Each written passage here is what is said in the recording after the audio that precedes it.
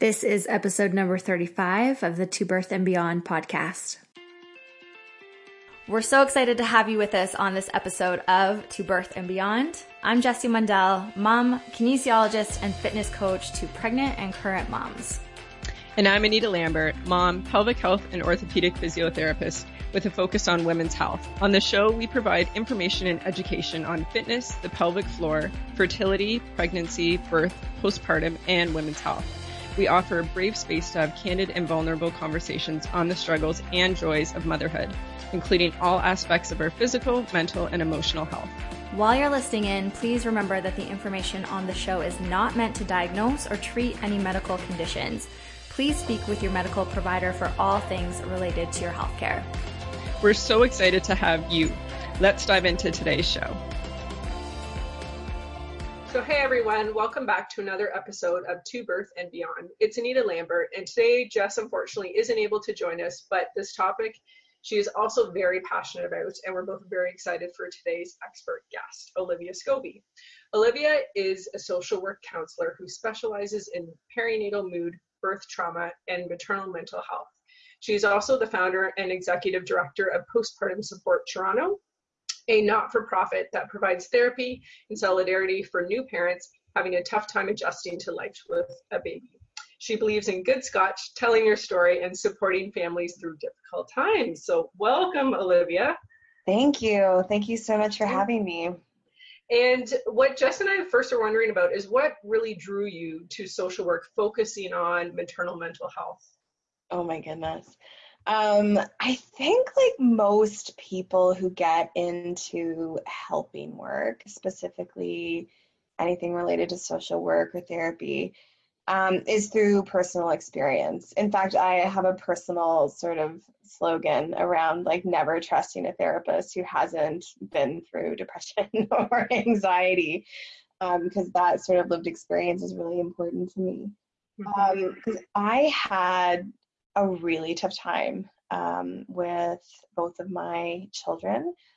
I didn't know the first time that I had postpartum depression, and pretty severe postpartum depression. When my first son was born, I was pretty young. I was on the younger side of having children. So it was a bit lost in this idea of, I don't know, like punishment. That sounds like an extreme word.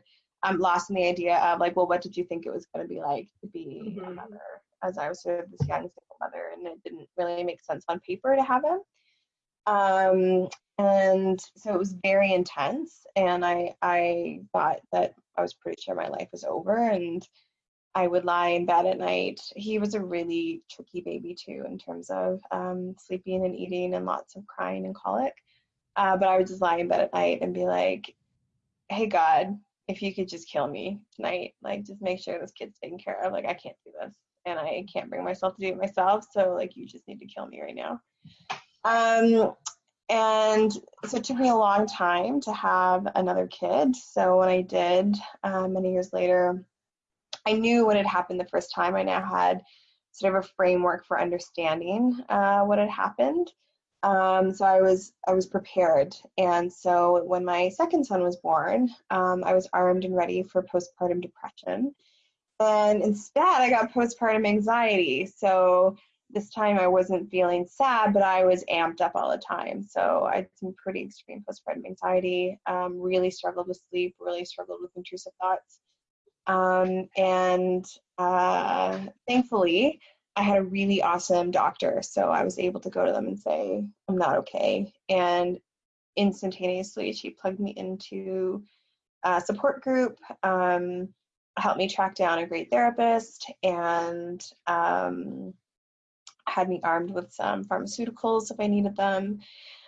So I was very well supported, and the experiences for me were night and day in terms of what it was like to be completely on my own, not understanding what was happening, and just assuming that this was motherhood versus really separating the depression and anxiety from motherhood the second time around. And, you know, those sort of things came together for me as I was figuring out what I was going to do with the rest of my life. And I was like, I want to support people going through this so that other people aren't left suffering in the same way that I was the first time. And I thank you so much for sharing both of those experiences, because I think a lot of people make the assumption that you can't go through different types of maternal mental health conditions, that you went through postpartum depression the first time and anxiety the second time, and how you said your support was different. How did you find, so with your first, going through the first time with postpartum depression, so did you feel your care provider either just didn't notice it or just didn't offer support, or it sounds like it was a different care provider, I'm guessing, than since your second one? Yeah, and everything was just really different. And so part of the challenge for me the first time around is that because I was young and because I was single and because I was not a high income earner, I'd been working in sort of a minimum wage job. I felt like there was a lot of surveillance around, like, how am I doing as a mother? Or like there was this idea that my kid could be taken away at any moment. So I hid a lot of it. So when my doctor would be like, hey, how you doing? I'm like, great, fine, totally fine, everything's fine. And the focus wasn't on, like, I would like to die. The focus was on, how do I get this kid to stop crying? How do I get him to sleep more than, 45 minutes at a time? So that was where a lot of my focus went, rather than talking about me, because I assumed if he would just eat, if he would just sleep, if he just would, if he just ... whatever it was, then I would feel better, not realizing that every time I would tick off one of those boxes, okay, so we figured out the feeding, okay, so we figured out he actually didn't sleep through the night until he was probably 5 years old, but we did get longer stretches. I did get longer stretches than 45 minutes. I didn't feel any better. And so I just got lost a bit in the system. And I think also too, because I was so young, people were so focused on, and because he had some challenging sort of health stuff, he was born with a problem with his kidney, like there's just a lot going on. Everybody's focus was just on the baby. Nobody was really paying attention to what was going on for me. And I feel I hear that a lot. And I remember too, going through with baby number one, feel like once the baby comes, really the focus tends to be all about baby, and mom kind of gets lost in the system. Totally. So it's great to hear that your second care provider really didn't let you get lost in that process. Yeah. What would you say, because I know with our listeners, a lot of people are really confused about the differences between different conditions. So can you share a bit about the differences in signs and symptoms between, so there's baby blues, postpartum depression, postpartum anxiety, and post-traumatic stress disorder? So I know that's a big question, Yeah. but definitely people, I think, are confused with what the differences really are. Yeah, and often you'll hear PPD, postpartum depression, used as kind of a catch-all to talk about all the different sort of things that can happen with our mood. But you're right, there is a difference of how they show up, and it sometimes is a problem to sort of lump it all under the umbrella of postpartum depression, because the image we have in our head of what depression looks like I'm crying all the time, I'm sad, I'm suicidal, I can't get out of bed.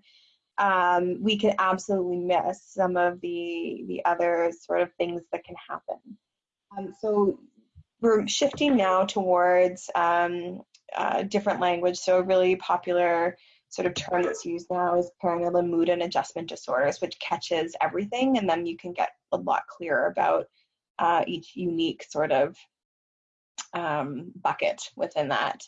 But baby blues isn't a part of that. So baby blues doesn't sort of get lumped into perinatal mood and adjustment disorders, because it's kind of understood that most people who give birth are going to have some experience of overwhelm, exhaustion, fatigue, crying, and that's really more hormonal. So that, and also just like huge life change all of a sudden, even if it's your second, third kiddo, even if you didn't give birth, as soon as somebody hands you a baby, like it's a pretty big adjustment. So that's usually resolves itself between 2 to 4 weeks. If you did give birth, usually the onset of that also coincides with the onset of milk coming in. That's really common. So there's huge fluctuations to progesterone and estrogen. And so that's just, I can't do this. Like, I need to go back to the hospital, or I need my midwife to come over. I'm totally overwhelmed. I'm so exhausted. I don't know if I can get myself through this. And then generally that resolves within 2 to 4 weeks. And that's really different from postpartum depression or postpartum anxiety. And I'll talk about PTSD in a second. Because postpartum depression I have a whole sort of way that I talk about what happens with our mood postpartum, so I'm trying to figure out what order to sort of talk about this in. But postpartum depression shows up more like depression. And so sometimes that means not bonding with the baby. Sometimes that means feeling really sad, feeling like your life is over. Sometimes it shows up in anger, shows up in a lot of frustration. So you may feel totally fine and connected to your baby, but you're just so mad about everything all the time. If you're partnered, particularly you're mad at your partner. And that looks really different from postpartum anxiety, which is anxiety based. So I tend to think of postpartum depression as sort of going low. So my mood is really low all the time. And with anxiety, I go up, I go really high. So I can't sleep, I'm agitated, I'm like bursting with energy, and I don't understand where it's all coming from because I'm hardly sleeping. Or I'm having lots of racing thoughts, or something called intrusive thoughts. So these are like scary flashes of terrifying things happening to ourselves, our babies, our loved ones. The most common one is like walking downstairs with your baby. You'll get to the top of the stairs and then envision like the baby falling, or you falling with the baby. And you can have one or the other, or both. It's also not uncommon to have both, where you're feeling all those things all at once. And that's a little bit different from postpartum PTSD. And postpartum PTSD is usually related to trauma surrounding the birth, or trauma in your life that happens like to coincide with the onset of birth or immediate postpartum. And the reason I distinguish between those two is because PTSD affects the brain really differently from postpartum depression, anxiety. And although for sure it's more complicated than just like neurotransmitters, serotonin and dopamine and all the things you hear when you start talking about depression and anxiety, PTSD means that like something happened, like something kickstarted that. And I mean, I could talk about birth trauma forever, but it doesn't necessarily mean that there was a life or death scenario with the birth. It just means that at some point something happened at birth that your brain is really struggling to process. So when I think about those buckets of trauma, there's physical, so something physically happened. There was like life and health and safety issues that came up, pain, unmanaged pain. There's emotional trauma, so feeling out of control, things happening too quickly, things really derailing from the vision that you originally had. There's sexual trauma. We know that survivors, sexual assault, sexual abuse survivors, there is the possibility that birth could re-traumatize them. I mean, it's so rare that we ask people, with vaginas to lie down and expose their vaginas to the world, or expose their breasts, their bodies in a C-section with complete strangers. And then structural trauma, so people who experience like really intense homophobia, transphobia, racism while they're giving birth, and feel really unsafe. And so that impacts the brain a little bit differently. But we don't talk that much about postpartum PTSD, which is unfortunate because the intervention and treatment should be different. It would be different than traditional treatments for things like postpartum depression and postpartum anxiety. And then there's a whole bunch of other like much more rare things that can happen, like postpartum psychosis, postpartum obsessive compulsive disorder. And those are much more noticeable sometimes than PPD or PPA, because they can cause like pretty dramatic behavioral changes. Yeah, no, thank you for distinguishing each of those, because I think a lot of people just aren't sure. And so I think that's going to help a lot of listeners who are either pregnant or postpartum figuring out what they're feeling, or maybe what friends or family are going through. And I found it really interesting when you talked about PTSD in terms of specifically for postpartum, because I find as a pelvic physio, sometimes I'm the first person, and I might not see them till 6 or 7 weeks postpartum, but I might be the first person asking them if they want to debrief about their birth.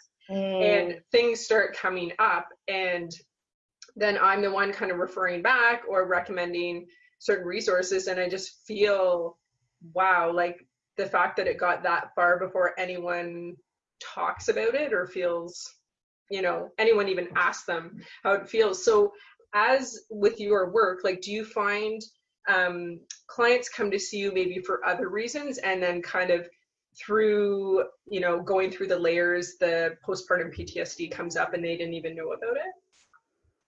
Sometimes, yeah, and sometimes it comes up because they think that they are anxious, and they could have both, and they are definitely feeling anxious. But when we trace back, like, when did this start? It started in the birth room. And so then I'll start to question. And I want to be clear that I'm not a clinical diagnoser. Like, that needs to be done through psychiatrist or family doctor. But then I might start to suspect, like, I think we're actually in the bucket of PTSD. So we would switch. I use a type of trauma therapy called EMDR. And so I might switch from traditional talk therapy to, like, would you be willing to experiment with EMDR to help process some of what happened at that birth? And then if after that they're like, yeah, I feel a lot better, the anxiety's calmed right down, I'm like, great. Go and enjoy your life and your baby, and hopefully we never need to do this again. Mm-hmm. And so you kind of touched upon it a little bit, talking about dopamine and different kind of reactions going on within someone. Can you share what really is going on kind of between postpartum depression, postpartum anxiety, and postpartum PTSD? Like, a lot of people, there's misconceptions of, like, oh, it's just hormones, or they're just moody, or there's another reason for this, rather than actually the chemical changes going on within someone. Yeah, and I mean, I want to be really clear that I'm not a neuroscientist, so I'm giving, like, very kind of bare bones descriptions of what's happening neurologically. But it might be easier if I just back up for a second and talk about the structure, the model that I work with for talking about what happens with postpartum mood, because the biology, the neurobiology, is actually just one part of it. So all of us are sort of influenced by four major buckets when we become parents, whether or not we give birth. The first is genetics when it comes to our mood. So those of us, there are some genetic components, and there was some interesting research done, I think it was out of Johns Hopkins University, that was trying to locate a particular gene, and it showed up in like 86% of parents who had given birth who had postpartum depression, this particular gene. And that kicked off a lot more interest in looking at the genetics. And now there's a huge global effort right now to get clearer about this genetic predisposition towards postpartum depression and anxiety, so that we can test for it with a blood test and help people make choices around their mental health while they're still pregnant. So that's one bucket. We have no control over our genes. We just kind of get them. I hope that, like, you also got some, like, really cool traits from your parents as well, if you do get the, like, postpartum depression gene. The second is the biology pieces. And so this is looking at what happens to us hormonally.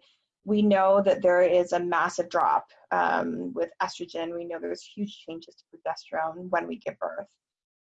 We also know that our thyroid can take a real beating during pregnancy and birth. And so I always also recommend that people have their thyroid tested, because that can dip, and that can also impact our mood.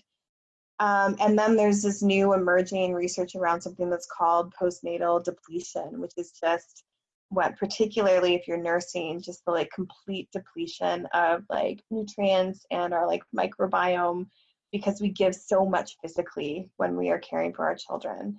And then there's also this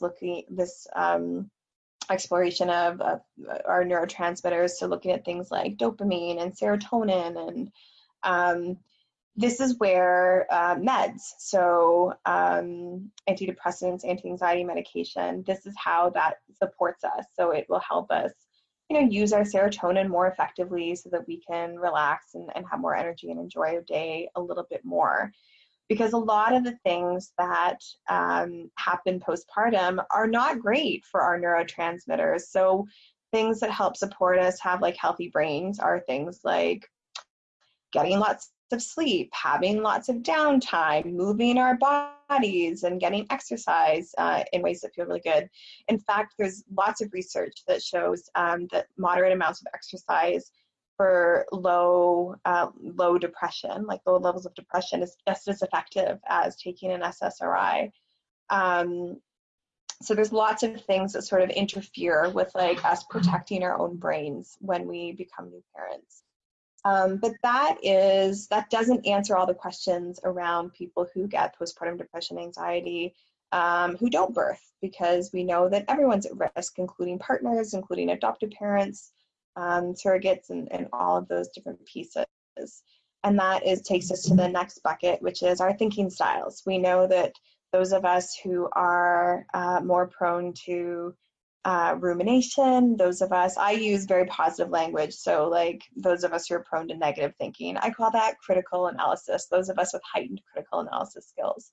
Those of us who have strategy brains, right? We are constantly 8 steps ahead, constantly problem solving, putting out fires that like before, or trying to put out fires before they even begin.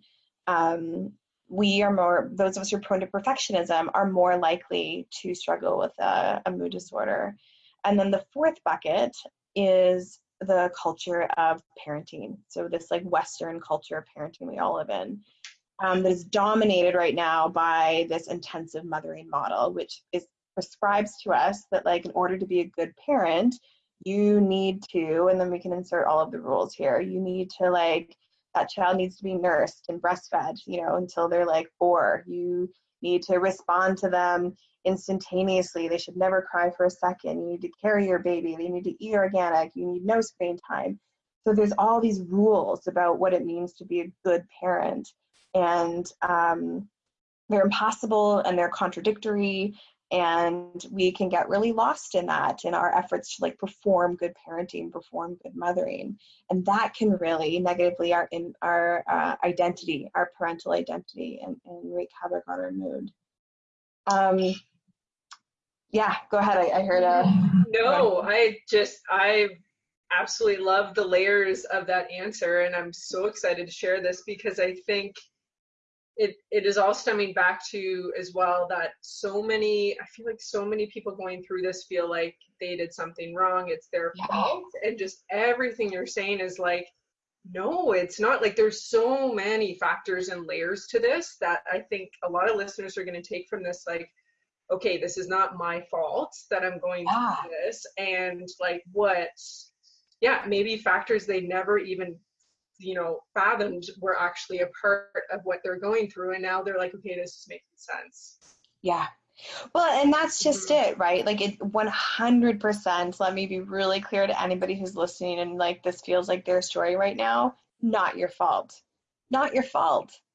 And often when it comes to even thinking about things like you don't have enough serotonin or your brain's not using your serotonin, like how innocent is that? So innocent that your brain is just having a tough time and needs a little boost. Like nobody's at fault for that.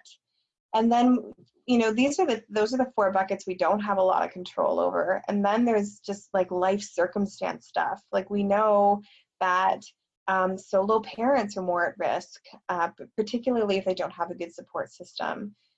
People who have partners and they don't like their partner that much, their partner is not really that good to them, have a tough time. People who are really struggling financially or like moving or any of those big life stressors, they're more at risk because having a baby is really stressful. And as much as we may take delight in our baby, and we don't always take delight in our babies, and that's okay, it's a huge change to your daily routine, your sense of identity. There's a huge loss of control over your time. So anything that is sort of stressful on top of that, like compounds that stress. And it makes it really tough to navigate those systems. And so all of us are sort of caught up in this web postpartum in a really particular way. And some of us sail through seamlessly. We just, got some good genes, had a lot on our side, and we sort of fell in love and off we went into parenting. And others of us, like me and like lots of people that I know, just enter into parenting like a punch in the face, sort of how I describe it. And just need a little bit of support navigating through that particular time. And with help, it is amazing what can happen in terms of feeling better, and pretty quickly feeling better within a few weeks. Mm-hmm.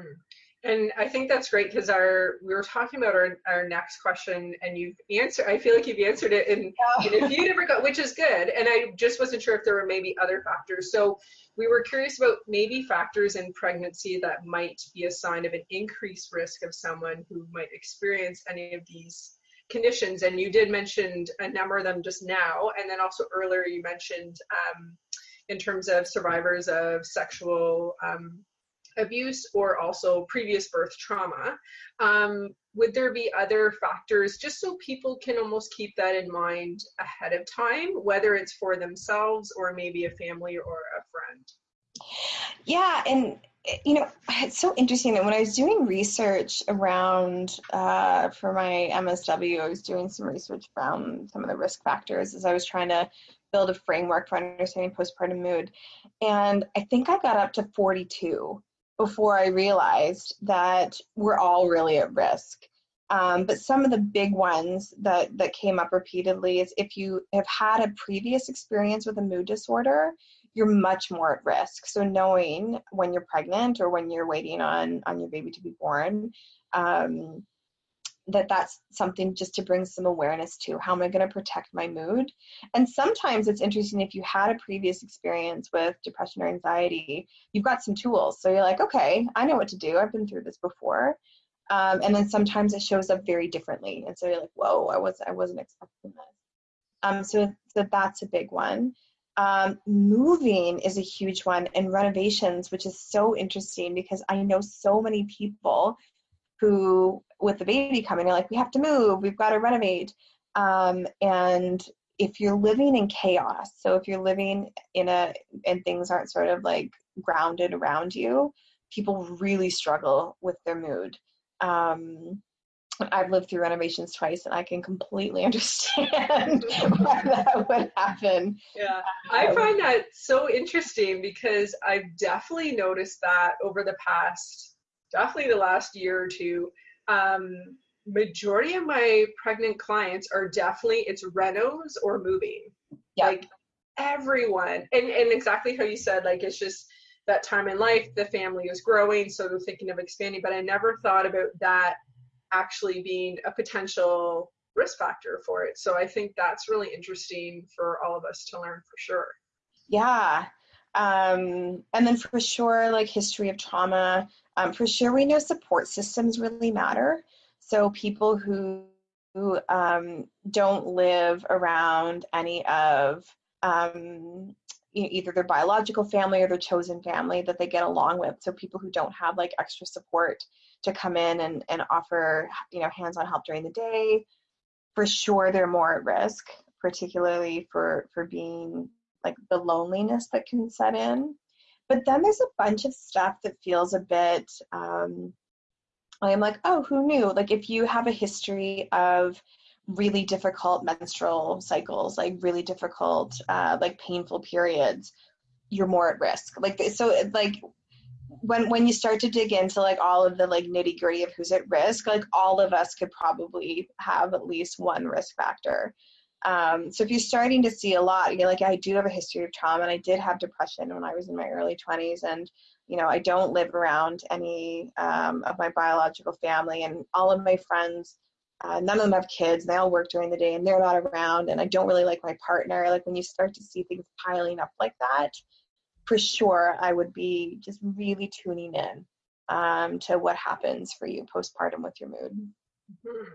And what would you say, what is the percentage of people who go through these different mood disorders postpartum? So kind of PPD, PPA, and then PTSD. We don't have great stats when we start to like get down to the individual diagnoses, but and the stats, I've seen so many different stats. It ranges from about 10% to 20%, and that's just of people who receive support.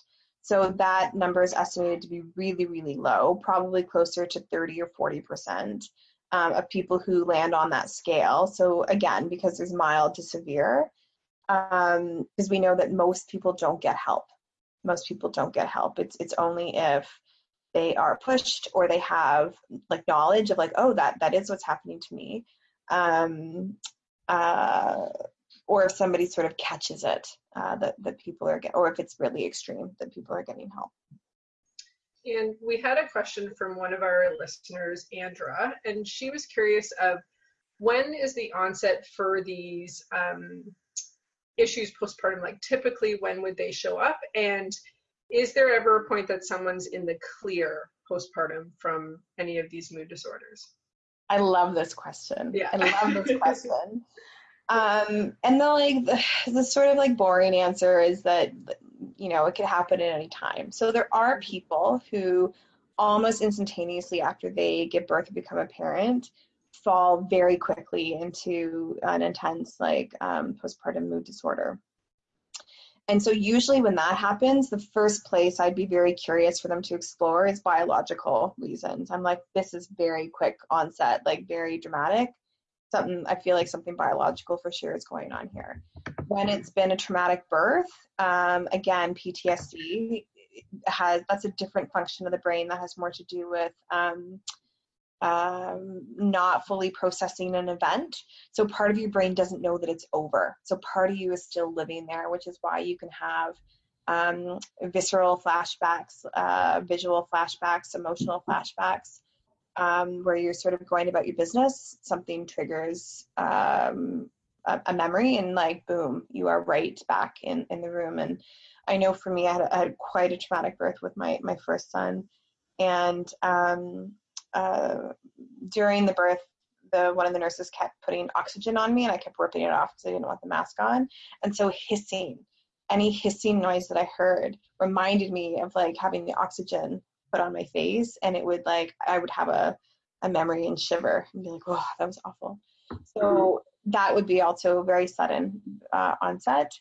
But that's not always how it goes. And there's some really, really great research that I reference a lot by an American researcher named Linda Clark Amankwah, who was doing, she was investigating this exact question. What happens? How quickly do people fall into postpartum depression with Black mothers in America? And she found that in most cases, people went through this series of what she called role strain, role stress, and role collapse. So people were becoming parents, these women she was studying, where they were becoming moms, and everybody has a vision of what life as a parent is going to be like. And it never really matches up to that. And so everyone, it's very normal to experience role strain, right? Ooh, how I thought I was going to be, or what I thought parenting was going to be like, it's not like this. And some of us can adjust out of that, and some of us have a tougher time. And the bigger that gap between what we thought it was going to be like and then what it was like puts us into the bucket of role strain. So now we're feeling badly about ourselves. Like, this isn't what I thought it was going to be like. I don't think I'm doing a good job. I'm starting to feel really anxious all the time, and it starts to pick up speed. And if we don't get support there at the level of sort of like role strain, we can fall into role collapse. And that's where we see PPD, PPA, where we are now like, we were sort of giving up on the role. We're like, I can't do this. Like, I don't want to get out of bed. I can't stop crying. I can't stop thinking all of these scary thoughts. I'm not doing a good job of protecting my kid. And that process can take anywhere from weeks to months. So sometimes people are like, I was fine until month 4. I was fine until month 8. The other piece around this is that weaning, if somebody was nursing, can also trigger like mood stuff. So people get to like, month 11, month 12, and then they wean. And again, if it's weaning, I'd be very curious about looking biologically to be like, okay, what's going on here? they wean and suddenly they don't feel okay, or suddenly, in Canada, we have, many of us have 12 months of paternity leave. People go back to work and they're not coping. So I like to think of the postpartum period as much longer than 12 months. I don't even know why it's cut off at 12 months. I don't know why, one day you have a baby, the next day you don't. They're like a toddler. And sometimes that expands up to even, I would say, 3 years. I'm like, you are still postpartum if you are nursing, if you are changing diapers, if you are not sleeping at night, you're still postpartum. And so I really believe in allowing parents to decide when they're sort of out of that postpartum zone, versus just a calendar deciding when you're out of that postpartum zone.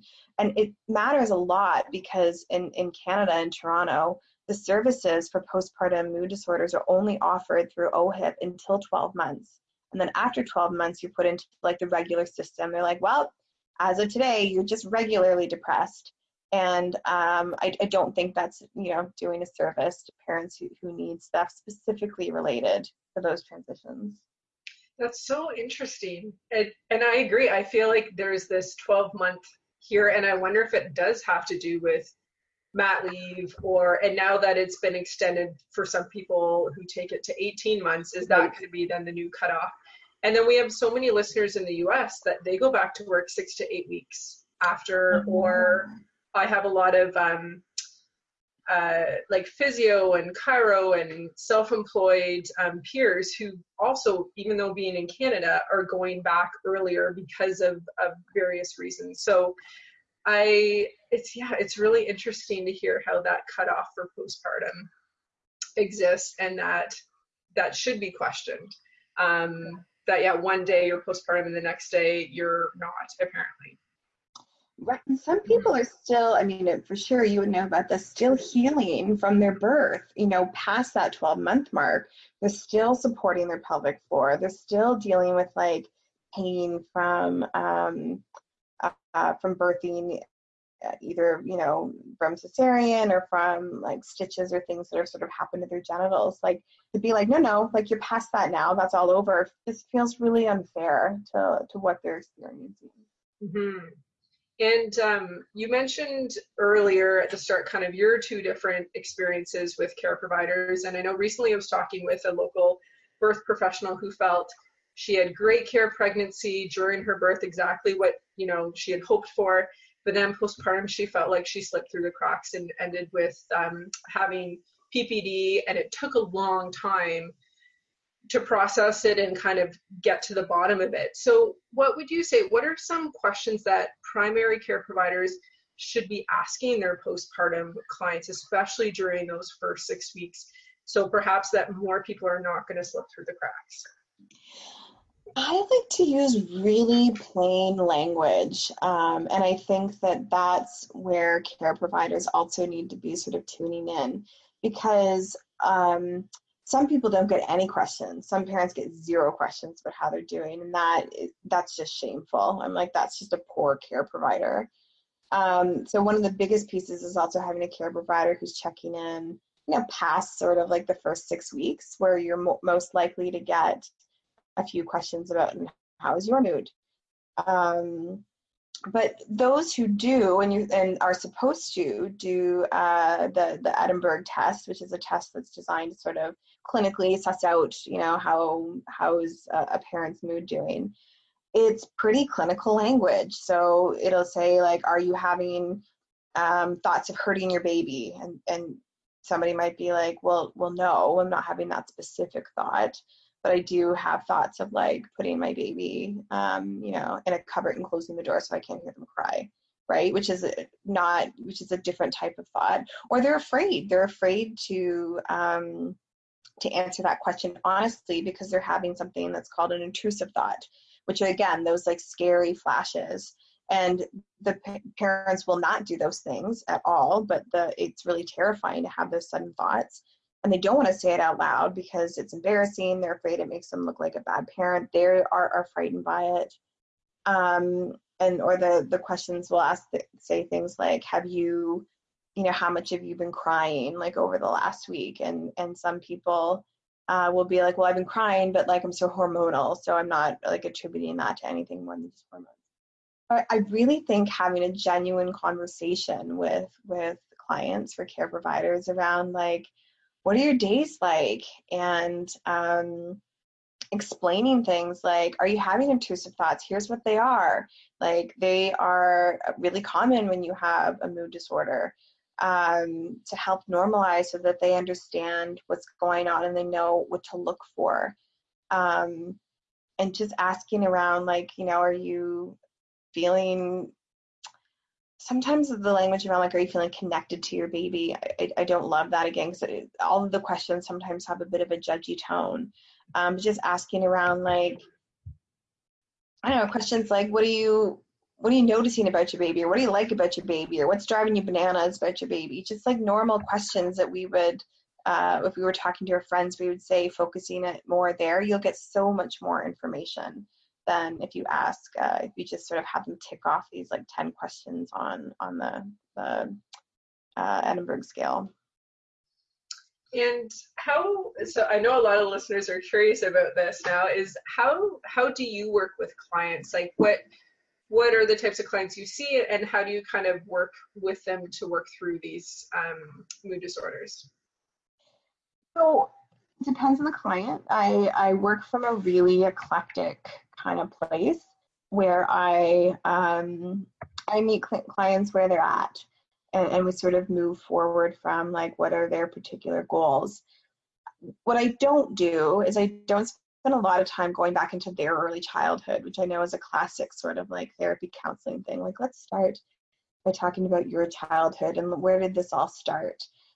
I'm pretty forward facing because parents need coping and they need some support now. They don't want to spend a lot of time analyzing what happened with their own parents. And so I spent a lot of time talking about building up their toolbox. So let's talk about coping strategies for like when your feelings get really intense. How are you going to like soothe yourself? And who can you call for extra support? Sometimes people don't have a lot of support. So we explore a lot of like, what's that going to look like? How are you going to get yourself through this? And then I also talk a lot about what I call impossible parenting. I'm like, yeah, it's impossible, right? So rather than like, how do we fix this? How do we fix you? Starting from the place of like, this is actually impossible. Like, no, the traditional methods for when people are feeling depressed and anxious, most parents don't have a lot of ability to do them. You can't, like, let's get you more sleep. I get it. You're not going to get more sleep. That's not a thing. We can maximize the sleep that you are getting right now, but like you're going to be up in the night.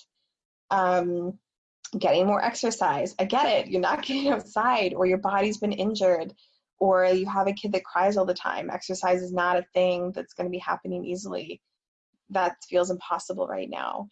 And not from a place of hopelessness, but from a place of like, sometimes use language like, look, if you're screwed anyways, like, you get to actually do whatever you want right now. Like, what do you really want to do?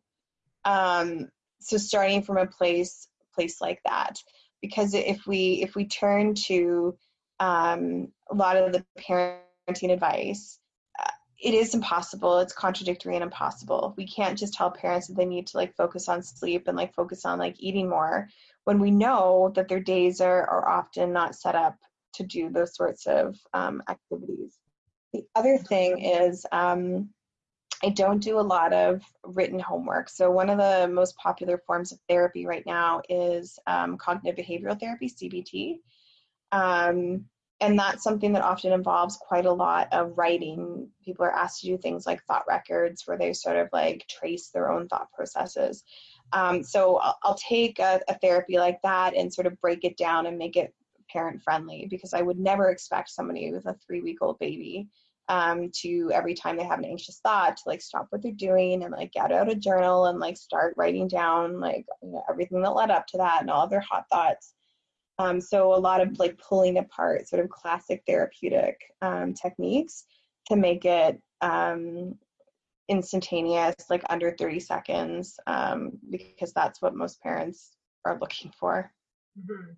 And I think everything you're talking about is coming, I feel like, from a place of reality, um, as a parent, because I felt like going into baby number one, yeah, we're told all these like these are the rules and this is what should happen, this is what you should do, and then you have your baby and you're like, that's not real life. Yeah. And so I think I can imagine a lot of your clients appreciate that you're coming from a place of like, this is real life as a parent.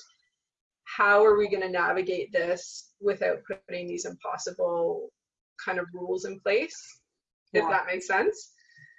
Totally. Well, and Mhm. also I spend a lot of time helping people give themselves permission to not like it, to actually not like this part of parenting, and separating the relationship that we develop with our children, which we have a lifetime. I mean, hopefully we have a lifetime to do that, from the work of parenting.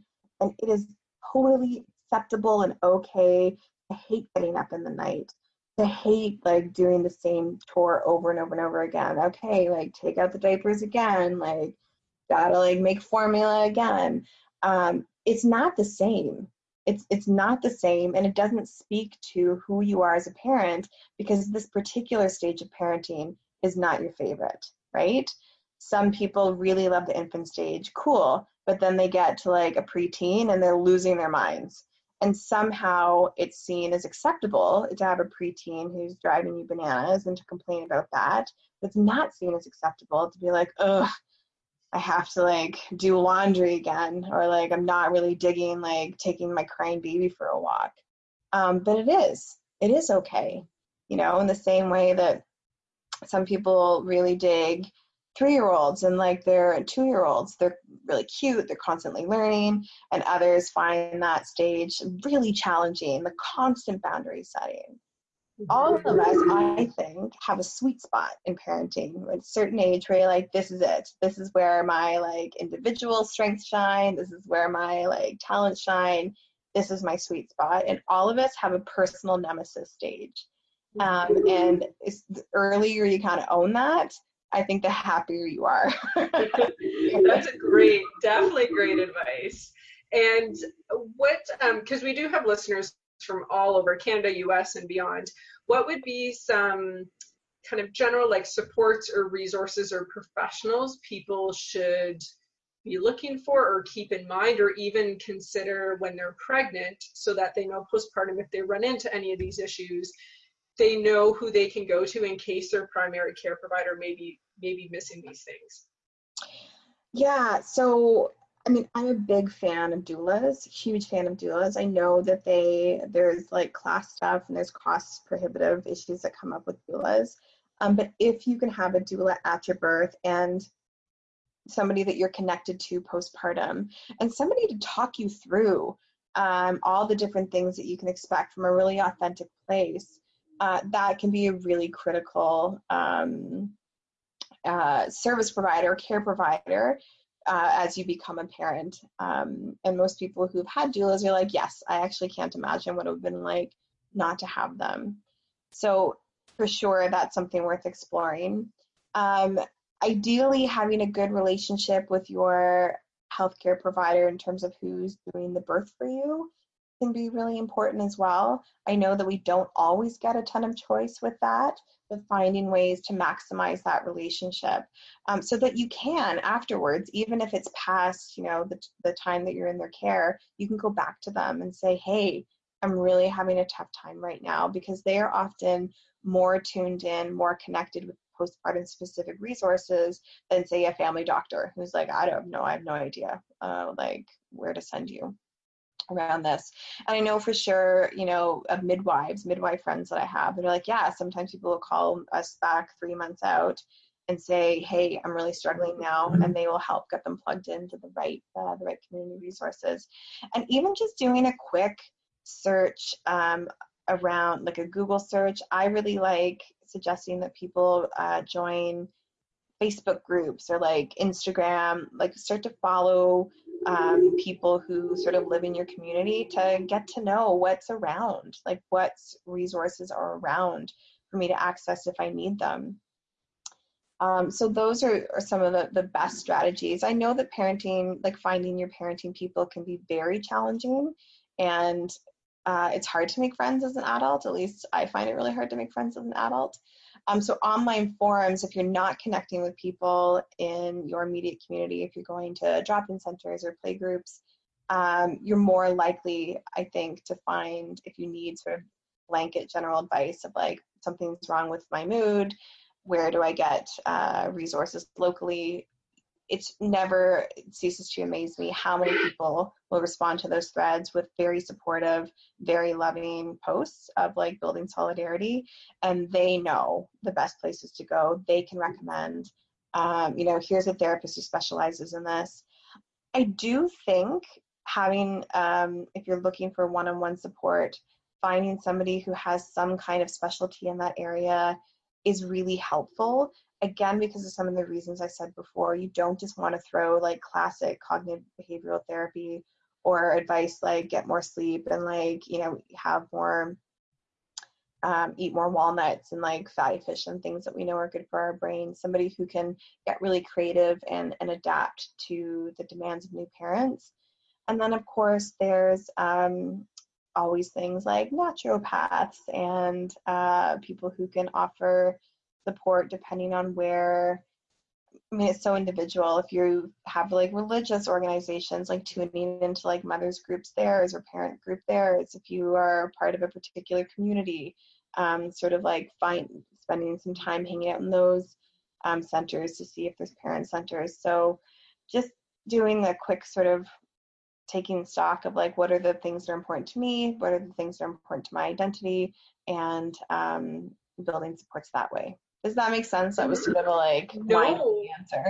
No, I think that was amazing because you gave great options for online, online resources as well as in person within the community. And I think both are so valuable. And I think to our parents' generation that they didn't have the online forums and groups and resources that we have now, and how helpful they can actually be, especially for people who are maybe more rural or more removed, that they can actually connect with people a lot easier for a lot of these issues and other parenting issues as well. And so we have a lot of listeners who may be going through this themselves, but also who know family and friends. And I've actually had clients come to me and mention their concern with a family or a friend and what to recommend. So if you know someone that you suspect is going through this, but you're not a healthcare professional or birth professional, what would be your recommendations of how they could help a friend or family member? To not minimize. So many times when people start to open up about their experiences of parenting, and they'll start in really subtle ways. I'm just so tired. I'm just finding myself really crying a lot. I feel like I'm not doing a good enough job at this. And it's very easy to just want to rush in with support. Like, oh, I know that like they're not sleeping now, but they will, it's such a short time, they will start sleeping eventually. Or, oh, don't be silly, of course you're doing a good job. Or, oh, all parents are anxious, new parents are always so anxious. Don't make it small, right? When people are making those sorts of comments. Just really, it goes back to the basics of offering solidarity. Yeah, you're not alone. You're not alone in this. I've been through it. If you've been through it, I know other people who've been through it. Have you talked to your doctor about this? I know of a really great program where people who say similar things, who've gone through similar experiences, really loved, and just offering empathy. That sounds really hard. This is really tough. I can only imagine what that's like for you. Don't discredit how important just those simple things are, right? You can't fix this for them. You can't fix somebody else's depression or anxiety. I wish so badly that we could, but we can't. But you can stand there with them as they're going through it.